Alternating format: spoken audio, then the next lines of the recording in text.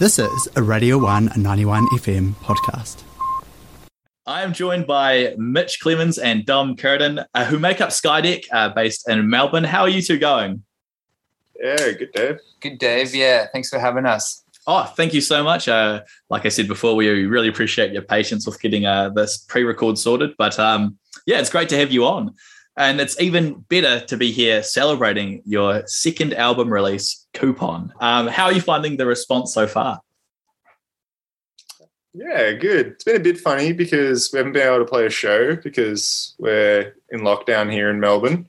But the day it came out, lots of nice text messages from friends, that type of thing. Yeah, that's always the best thing, the like nice little messages of people getting in touch to know that they're listening and enjoying. So, yeah, it's been good. Fantastic. And I love how you've done a digital release, which is, standard in this day and age, but also a limited 12-inch vinyl release. It's so cool how vinyls they sort of never really went away fully, and now there's a real resurgence in them, isn't there? Well, yeah, it's a pretty crazy situation, actually. There's a bit of a like worldwide I wouldn't say shortage, but there's like heaps of demand for them at the moment. So it's actually taken a really, really long time.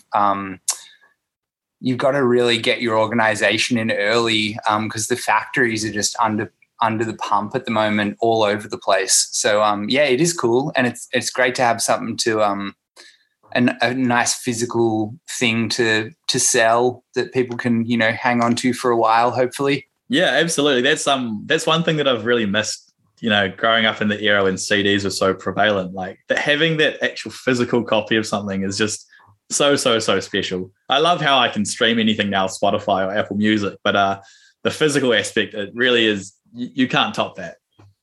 Yeah, it's pretty great. So I as far as I understand, the actual recording process of the album was a pretty different approach for you two, where one of you was based in Mexico and one of you was in Australia. How was working through that? Yeah, it was good. It was fun. Like we didn't really, Mitch left on this trip to Mexico, and we didn't really like have any grand ambitions about making an album while he was over there. But we basically just started sending little demos and voice recordings from our phones back and forth to each other, kind of almost like a way to just chat and catch up with each other while we were separated. It's cool to have something like that to share with someone, and also like build a little bit of excitement about the reunion when we like got back together and we could start really fleshing them out into songs. And so yeah, it wasn't a plan that we had all along, but it just started to kind of like organically happen over the course of the separation. Oh, awesome. So that's so cool how it sort of organically happened. Was there when you started finalizing the tracks and sort of really getting everything mixed and recorded, was that when you were both on Australian soil, or was that happening as you were both separate? I was back in Melbourne for that, yeah. We kind of, I guess, had like a few songs that, I don't know, we thought needed some extra stuff that like we were able to help each other out with on like the songs that we'd written. And then we also just re-recorded all the vocals, and then mixed everything here at Snowy's place. The voice message recording wasn't quite up to scratch, was it? Oh, pardon me. Well, there's a fair bit of stuff has the voice memo stuff left in, and there's synth tones just from like an app I downloaded on my phone. There's voice memos of me like messing around on a piano and a guitar and a bunch of that's awesome. Yeah, it's funny. It's funny, like the quality of phones these days and like what you can do with them. It's pretty amazing. So there is actually quite a lot of stuff on the album that just made its way on there as like phone recording quality, which is nice. It's really fun having that stuff on the album. It's almost my favorite Yeah. about it. And it can add like a sort of lo-fi vibe to it too, right? Like it's good enough that it's clear, but it's sort of got that little like scratchiness sometimes too. That's which I think is such a cool inclusion in the album. Yeah, it's more like an actual kind of, I don't know, a more accurate representation of the lived experience. Yeah. Now, with Original Sin, it's one of my favorite tracks on the album. I kind of love how it's this moody, like moody vocals and moody synth, and then sort of all hell breaks loose through the middle of it. What I kind of want to know the story behind that bit of the song, because there's sort of these voice messages as well, but it doesn't sound like it's either of you. What's going on there? So that Original Sin is the one that has a lot of the phone synths on it. Yeah. So I had done all of that while I was away, and then didn't kind of feel like it was a fully fleshed out song. And then Dom had this kind of demos from a completely different song lying around, and we kind of just stapled the two of them together. And yeah, because the song's kind of about like destructive tourism and like things relating to that. Yeah, we thought it would be cool to have our friends kind of just practice their Duolingo. It's amazing. So Anthony and Lachlan saying the woman eats the apple, which is the one of the first phrases that they get you to practice on Duolingo. It's kind of like a bizarre song about like travel. And well, that's because that's the Original Sin, the woman eating the apple, and like it says kind of like Duolingo instead of being like the owl, it's kind of the like snake of temptation. I love that. I love how Duolingo it really does provide you with phrases that you'll never use in real life. Yeah, absolutely. If you go back to the song again, Dave, you might notice there's actually the tone of getting a correct answer in Duolingo is scattered throughout the song, so you'll have to have another listen. Oh my God. I cannot wait. I cannot wait that is so good. I hope I don't accidentally open up the Duolingo app anytime soon, because those emails they send you reminding you. I know, they're depressing out there. Passive aggressive owl. Oh, that passive aggressive owl. Now, so that was about, I didn't realize that song was about like destructive tourism. That's kind of a theme across the whole album, isn't it? Not destructive tourism per se, but you're on the right track. Like, yeah, there's a lot of themes of kind of consumerism. Consumerism and capitalism, and like a song like that one, which seems a bit like when we wrote it, it felt very, well, Mitch will be able to talk more on this. It felt very real. I mean, we're not really going to be doing any like travel anytime soon, but at the time it was a pretty relevant.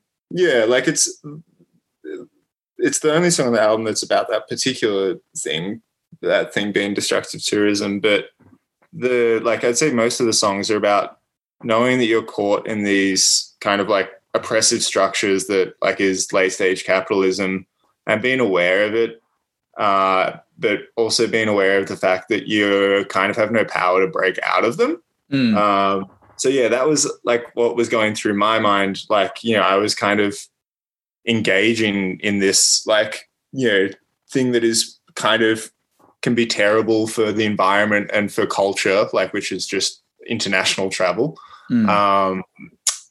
And, you know, kind of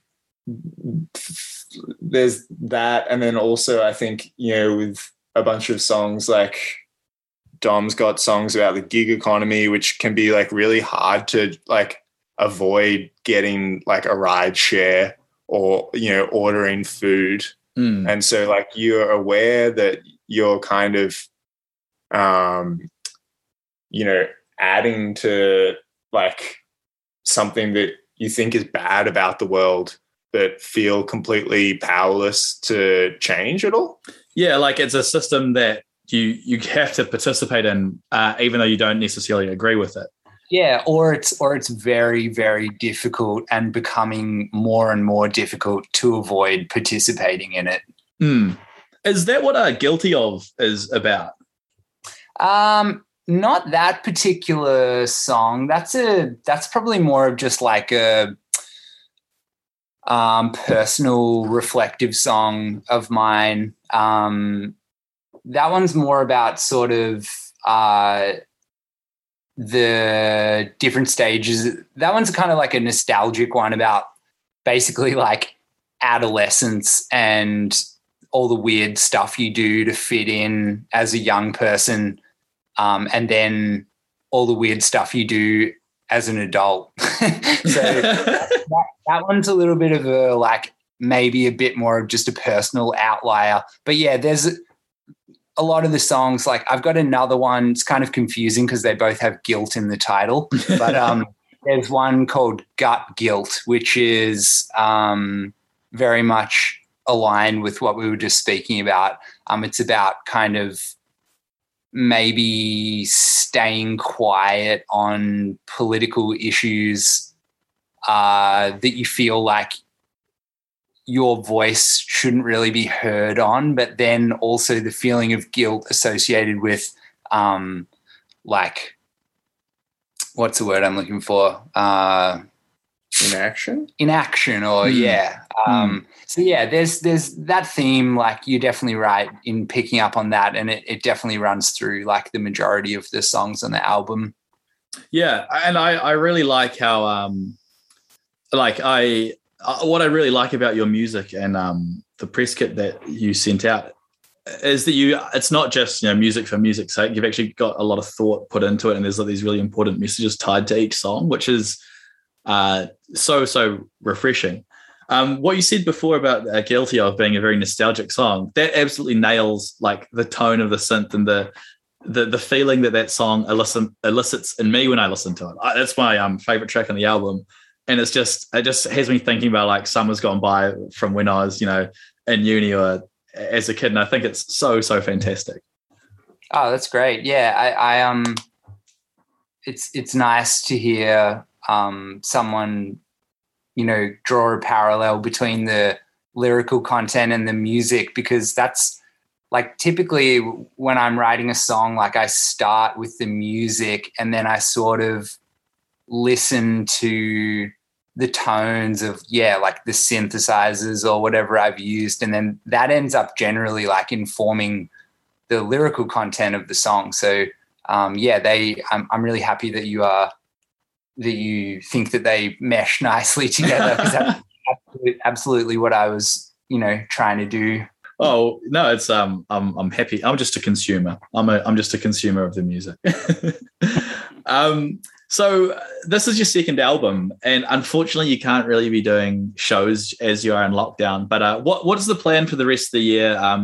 How do you want to see things out once you get out of lockdown?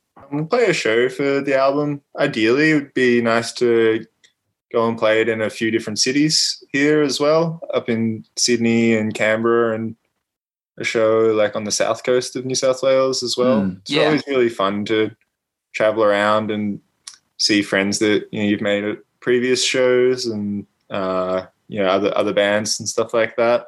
The drives between cities are really long, and that's the best thing about touring, is like just getting to sit in the car with our buddies for 8 hours, like, chatting shit and hanging out together. So if we get a chance to do that, we'll absolutely be jumping at it. But we just have to see how things go. Oh, that's awesome. That sounds so dreamy. Well, hey, Mitch and Dom, thank you so much for taking the time to chatting to us at Radio 1. We really appreciate it. I love the album, and we've been playing Guilty Of a lot on the station. So you've got love here in Aotearoa, New Zealand. Thanks so much, Dave. No, we really appreciate it. So, and I hope you do get out of lockdown and can do those road trips soon, because that sounds absolutely dreamy. Fingers crossed. Fingers crossed. Here is the track Guilty Of off Skydeck's latest album, Coupon. You can listen to it on Where You Get Music, and I highly recommend you do so.